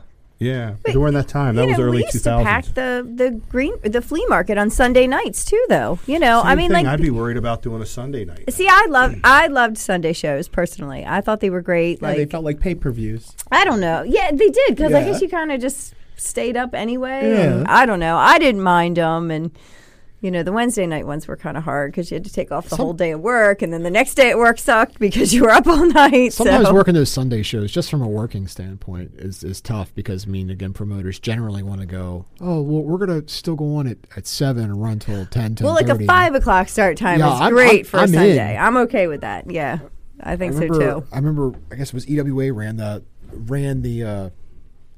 flea market and ran it up against Ravens football game. Ravens playoff game. Oh, And I was in a 4-way tag, and there was 9 people in the crowd. wow. There was almost more people in the ring. Is that the smallest crowd? I'll never forget. I know, 'cause I remember it was like my 3rd or 4th match, and it was at the Teamsters Hall, and it was like it was at the Teamsters Hall in Dundalk. 7 people. I remember I wrestled Ramblin' Rich, because I remember I was only 6 months. Maybe a year into the business, and even then, you know, like when you're that young in the business, you're just happy to be on any show. Yeah. But even that show, I remember walking out going, man, this is freaking embarrassing. You know what I mean? Like, I literally counted 7. Like, it was like... More people in the It supermarket wasn't down like, the street. yeah, it wasn't like MEWF. I think it was like you know, there's always people that pop up, like, I want to be a promoter. It was like Right. some quote-unquote new promoter that rented the Teamsters Hall over in Dundalk. And I wrestled Ramblin' Rich, and it was 7 people. I remember 7 people. It was like... just dead silent. Oh yeah, there's That's nothing, fine. I think nothing we've all feels worked more shows like awkward than when that, you come yeah. out through the entrance doing the babyface spire that come on, Right. and it's 3 guys going, "Yup." Yeah. I worked a show in Pennsylvania like that, and I walked out, and there I was managing Keith, and I walked out, and there were like maybe 18 people there, and 4 of them were my sister and kids. So, because they had come with me, and there was maybe 18 people out there, and I was like, "Wow, okay." And like you said, you go out and you're like trying to get the crowd. That's double embarrassing. Yeah, Your family's there. know. They're like Someone you know, and like you're like, oh, it's not always like this. right. It's a lighthouse, brother. Lighthouse. Yeah. Lighthouse. Your It was family. one of that's those just shows like where so, we were oh. one of the few that had actual gear, and that there were people with like, you know, those little stick-on foamy letters. Yeah, like they actually put that on their singlets, and they were like falling off as they were working. So yeah, it was one of those shows, which we've all done. I wrestled a Sunday show in New Jersey one time, and it was about 8-9 people, and the promoter hits you with, well, it's a lighthouse, brother. It was at a roller skating rink. And meanwhile, he's booked like, and again, it was in a bad part of New Jersey to where like we changed in the car, and it was me and JT Roberts, and we rode together, and we knew when we done, roll out of the ring, go right to the car, we're leaving. We ain't staying here any longer than we have to. Wow. And guys weren't getting paid. So I remember vividly Nick Gage told me, he goes, if I'm not getting paid, I'm taking a couple sets of roller skating skates, loading his back up with roller skates. that's Nikki for you. Real quick, you just mentioned a name, JT Roberts, and I know that in addition to him, Core, Simon Rhyme, a couple of the names that you introduced to different, I guess you'd say, territories, groups throughout the years. Running back my memory, is it true that Shane Strickland, now Isaiah Swerve Scott, first kind of started with you in GBW? Yeah, we had a little school in Hanover where we had a little pony ring and would train and stuff like that. And Shane, a young, thin Shane Strickland. Oh, I remember. So that's where he started wrestling. That's where he started there and then kind of maneuvered his way around. He was a guy that he was going to go where he could learn something. So he started there, then he went here, then here, then here. Man, he's just on fire. Tell me about it. We got him here in MCW right for a now. while. I remember he was had some of the best matches and really lit that crowd up on fire. Yeah, and he was great. Really went on to do really great things. And then one more thing. I don't want to go back on memory lane too much with you, but I have a lot of great memories. Do you remember the time that we did a show in a skating rink? You fought Larry Sweeney. I do remember that. It was for Adam Flash and Yep. Ray Alexander in York. Sweet and sour Larry Sweeney, rest in peace. And it was Absolutely. shortly before he left us, I remember, when that you and he had that showdown. He had come back, and yeah, it was just a one-off. We had never worked each other. Similar personalities and character. Huge. Yeah. So, a lot of fun. Just a very easygoing guy. Just what he could have made a ton of money. Yeah, he really Could have made a did. ton of money. Yeah. Gone way too soon. But we lost. JT Roberts gone way too soon. How did he pass away? I believe it was an overdose. Was it? Yeah, he had some mental health issues, and that's why especially after this last addiction, man. I tell you, Yep. we've all kind of had it affect our lives. It's crazy, man. It's unbelievable. Main event of that show where you fought Larry Sweeney was Axel was in the main event of that. Speaking of addiction. Well, I mean, that's what made me think of it, actually, to be quite honest. I remember also that show, I got an envelope, and when we got halfway down the road, I opened the envelope, and there was no money in it. Oh, wow. But we didn't get too far before I had whoever was driving turn back around, and I was promptly paid $51 bills because the promoter's wife was like, "Oh, we just wanted to play a little joke on you. We thought you were going to open it right here." And, we'd be able to take. We didn't know you had even left. And I'm like, yeah, I left, and I didn't get too far down the road before we had stopped at the gas station. Yeah, funny, ha-ha, right? Right. That's funny, ha-ha. Yeah, that's Don't real mess funny. with my money. I'll be a funny guy on camera, but don't mess with my envelope. What are we doing? Yeah. And Axel comes up a lot, obviously, on the podcast because he's got a lot of You can't swing a dead cat without Influence, having an Axel Rotten story. Yeah, so I mean, he's talking about addiction, and obviously, I mean, people know his story, pretty much what took him. But my God, what a waste of talent! Like for all the bad stuff, or if I make comments on here for the issues that I went through him on a personal level because of his struggle with addiction and my desire to help him because I loved him and he was a great friend and a guy that broke me in, but just in general, he had so much to offer. He had a great mind. Great mind for The business. greatest, the best comment I've ever heard about Axel Rotten was from Raven on a shoot interview, and he said Axel Rotten is the biggest waste of talent in the history of the wrestling business, and it was so true. Man, what I would do to still have him here, but have the Axel Rotten that broke me in the early 1990s, pre all the drugs, and before he went down that route of addiction that he just could never beat. That guy was so unbelievably talented, and he was a really good person before addiction just consumed him and took him over. Mm-hmm. He was a good guy and just unbelievably talented. Yeah, well, they say no one ever really dies, and we do need to go ahead and take one more break. But that was one of the reasons I mentioned last episode how IWA Mid-South lost the Axel Rotten Memorial Hall, and I know it was just a Kmart. I know that it was an abandoned Kmart, but it said something that Ian, even though he flew the coop from Baltimore never to return, thought enough of Axel's legacy to call that space that they wrestled in the Axel Rotten Memorial Hall, and unfortunately they lost that building, and hopefully IWA Mid-South names their next building after Axel, but time will tell. We do need to take one more break, but we're going to come back here and finish chatting with you, Greg. I don't want to monopolize too much of the conversation, but like I say, this is always a trip down memory lane, so stay with us, fans. We'll be right back.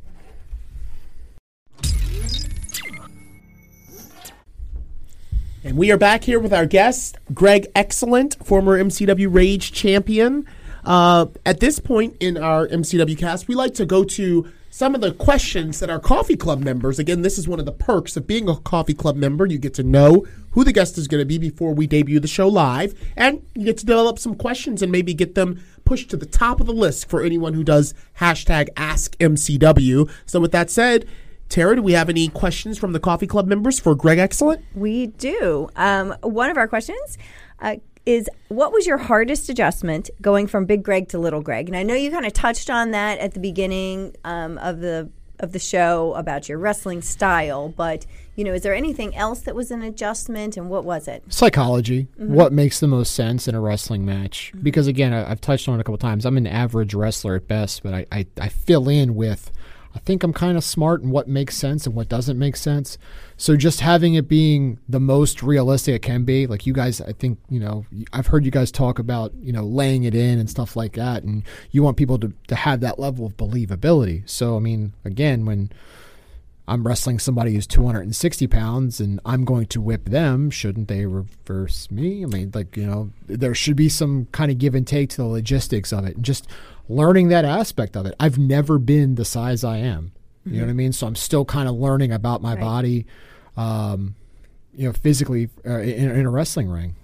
Now, are you thinking of any wardrobe changes or anything like that? Like, I know your tights have like the knife and fork on it. I don't know.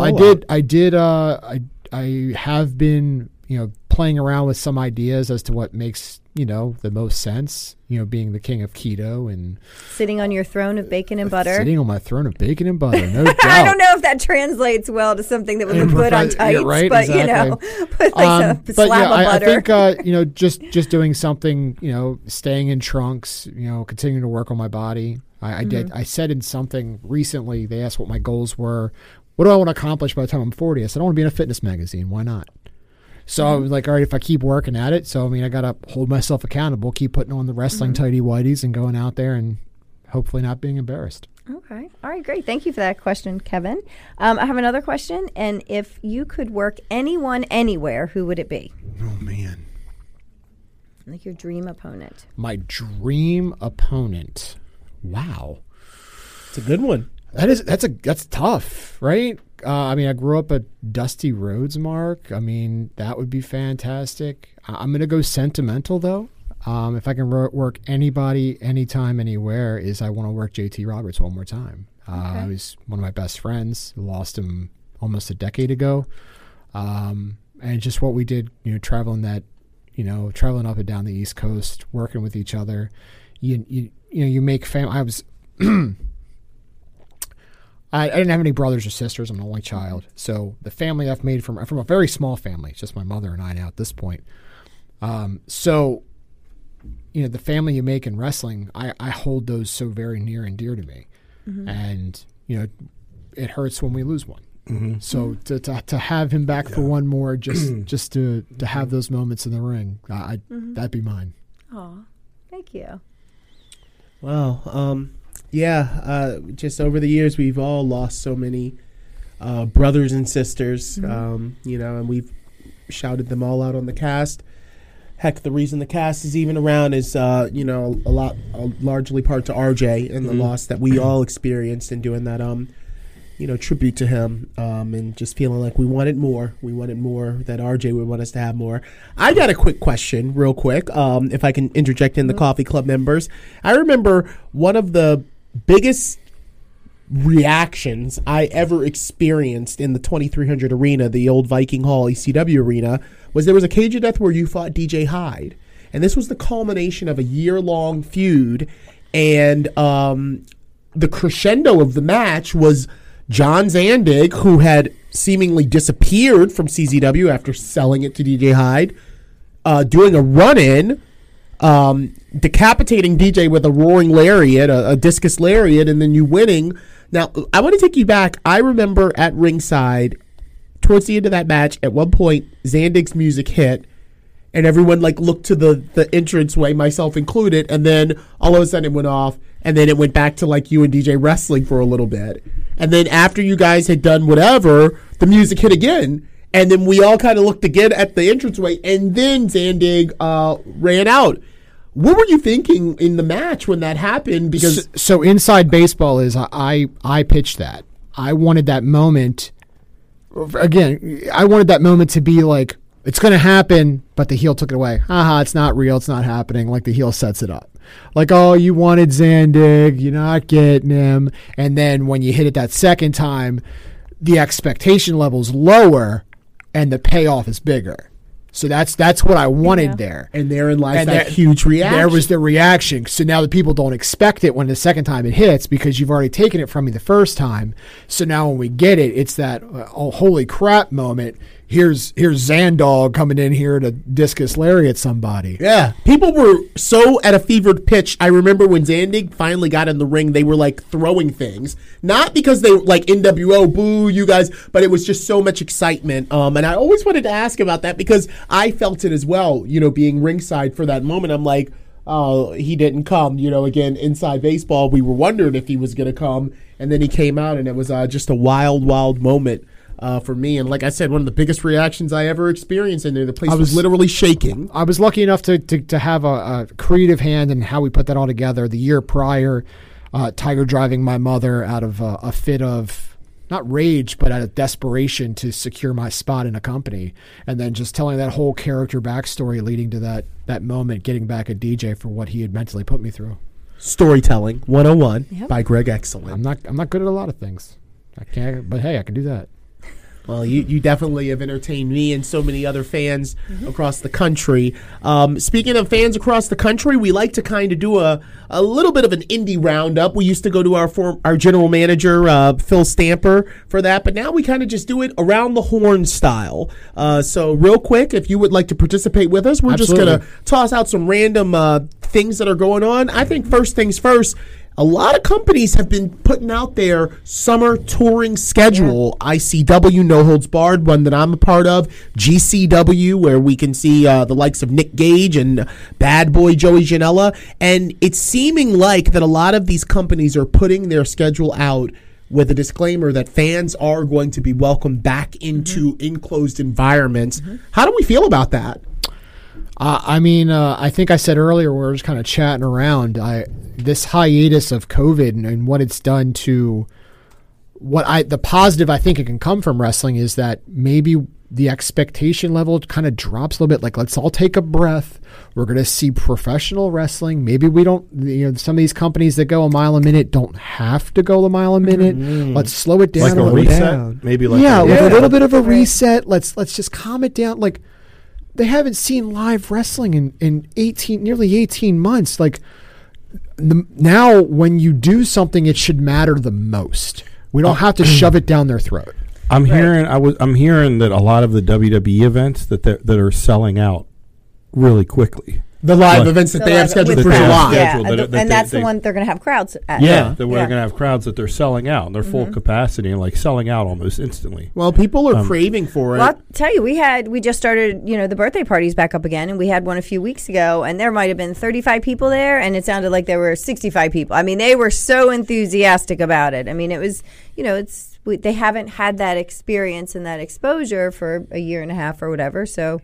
They definitely were very enthusiastic. And I think you had the question to Greg. I think it's time. I mean, you said I don't think there's any reason for people to feel unsafe anymore. Well, you know who else thinks it's time is AEW because not just a week ago, Double or Nothing, and the fans were back for it, and they were loud. Was that full capacity? I do not believe the Daly's Place was full capacity, but it sure. was. Oh, It it was. was. Okay, It was. our studio director is actually whispering in our ear that it was full capacity. Okay, but it is an open environment, though, and right? they've had crowds previously, but they've been scattered or spread out. So they're all over the place. It doesn't give you that intimate, There where wasn't you're any feeding special off the energy of seating. the random guy next to you. It was. There wasn't special seating like They the weren't in pods and pods, stuff, yeah. right? I mean, like they do it for I'd Mania. be all for a little bit more spacing out at live events. I Yeah. got to be honest, because I can't tell you how many times I've taken the kids to WrestleMania or NXT or something like that, and I get the guy next to me oozing into my seat, and it's sweating on me, and Oh, way it's to it's like, 2010 Greg I sitting beside wouldn't you. mind So if would- they, kept the pod thing up for a little while longer. Is I that- got no problems is, with is that. Anybody following so the WWE, is that happening in July, and then after that there'll be no more? And I think those are Of the- outside. Are those all outside venues? Or Now are that it's a I'm not mixture? sure, but I know that okay. they- I'm curious 'Cause I know it guess just once was they a set start, schedule. That Thunderdome will be gone, and it'll be back to. Dan, I think we're going to play this thing by Right. ear, and we'll I don't see. But I mean, AEW kind of hit a home run, and rightfully so, because our number one guest, Leo Rush, debuted, and that Joker's Wild, or I don't know what it's called, the Battle Royal, Casino had a Battle little Royale, Casino Battle Royale had a showing of himself. So shout out to Leo. He got a our- great reaction. He was trending on Twitter. Yeah. very You know, it was a positive good response. reaction. Now he's not, exclusive with them. He's still Not working yet, at, not at this New time, Japan right. and Yeah. everything, and, Yeah, and there's not some yet. sort He of has a contract with New mutual- Japan, and he who has was been with, working with AEW Right. seemingly. So and he was with MLW. He did not have a contract with MLW. He was working on a per date, and this was a single shot, so to speak. But I'm sure that's how a lot of these things Right. happen. You bring Yeah. in as a surprise. I mean, how many times over the years have you seen, like Vince would gauge, how many people got re-signed after the Royal Rumble. after the Royal Rumble? Gold After Dust, being- Right. yeah. I mean, so many people would get re-signed and get contracts after being just a shot in the Royal Rumble, and Yeah. they come back and the place erupts for them, and next thing you know, they're signed to a multi-year deal. So Yeah. it's not bad. It's not a bad way when you have that the ability to bring something in. Any of the big companies, maybe they're following that template, and you see the reaction, because if the crowd just completely craps on them, Right. then, that You're not was stuck one- with an expensive you're not- contract you're not either. You're not Yeah. stuck where you contracted a guy for 2 to 3 years, so you Yeah. kind of let's see how they do. Let's see how the crowd reacts, and Well, they had the luxury of a live crowd to kind of to gauge the interest, but then Right. again, you go on your phone and you see what Twitter's doing. I mean, Yeah, obviously, right. just he's trending right there. That's for I me. got the alert for that, just so you know, on my Twitter. Oh, On for my Leo phone, trending? It said that, yeah. Did Leo you Rush go is on to trending. Twitter after you got the alert? No, I See, just there's- got the there's little the blurb, second and part. I was You like, go- oh, okay. You go on and then you just retweet, Tara. That's all it is. One little click. Just a That for retweet and a me, heart. that's what I'm glad to get back to normal. Back to normal with the with pro wrestling as a promoter and someone that loves it. Because what I've hated about it, I the know what last you're going to year say. is The canned heat. how like- do you actually really judge without a crowd if someone is over? Basically, then it's forced. It's the booker or whatever saying, "Oh, well, we want this guy to be over, so we're just gonna." It doesn't matter because there's no live crowd. But when there's a live crowd, the crowd dictates. You gotta, you know what I mean? Like who's getting over, what's getting over, what works. Like how do you do that? Well, in my opinion, it hinders a talent's ability to work a crowd. Yeah. Right. You know what I yeah. mean? To cultivate their skill set. When this doesn't work, I go to this and so forth. But also take into account the amount of the physical toll it's taking on talent in a ring without feeding off the adrenaline of 20,000 people cheering them on. Like that first, I think it might have been WrestleMania. Maybe that first WrestleMania, there was like a 3-way ladder match, or some pay-per-view was a 3-way ladder match. And I thought to myself as a spectator watching it, with a little bit of inside knowledge of the wrestling business, going, man, every bump hurts twice as much. Twice as much. Yeah. And because you don't have that crowd bringing you up. Right. Yeah, absolutely. It's like that scene in Amadeus when they have the ballerinas, or there's an opera, and they've banned dancing to music.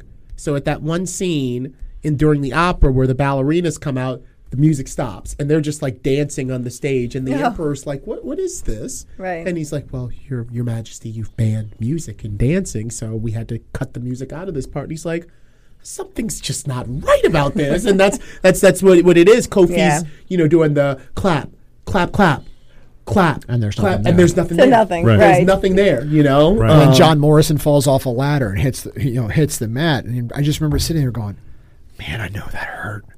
Yeah. I know that hurt. Just oh my god." Yeah. Right, because when you're feeding off the crowd and you have all that adrenaline going, you don't feel it. You No. know, you're just going on sheer energy at that point, and feel it that when you take your boots adrenaline off. rush. Oh, sure, but to do that, I mean, we've had birthday parties here where the party kit has 2 or 3 friends that show up, and it's like, so we get all the students from the back or anybody not in a match. We're like, go be in the crowd, go and react the way a crowd reacts, and go out there, because the guys in the ring, they need that. Yeah. And, All right. Well, Nothing beats it. those are a couple topics for the Indie Roundup. Real quick before we finish this up, I'm going to ask you, Greg, because you and I both go back to CZW days. A few weeks back, CZW tweeted out one word: soon. You have any idea what the skinny is with that soon? That CZW. Okay, so my hope of hopes would be soon they deactivate all their social media. That would be the soon I would say. Listen, there's just some things in 2021 you don't get to come back from. I'm sorry. With everything that's going on and the treatment of talent, the treatment of women, the predatory nature that has happened in that company, that would be my soon. Soon, you just turn it off and you say be done with it. You've sold the library. You've bastardized the library to no end. It holds no more merit and value to you anymore.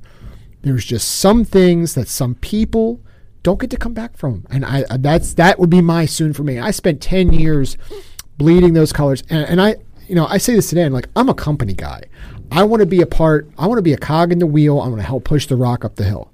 That's me. It's how I'm built. In all of my life's journey, is I want to help move this way.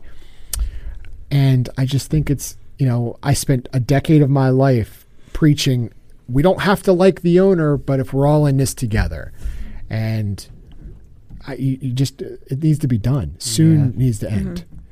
Well, I just wanted to pick your brain about that, because that's one thing that I think is very scintillating right now with us coming back together as an industry and what's going on in the country, is what some of the ones that have lied completely dormant.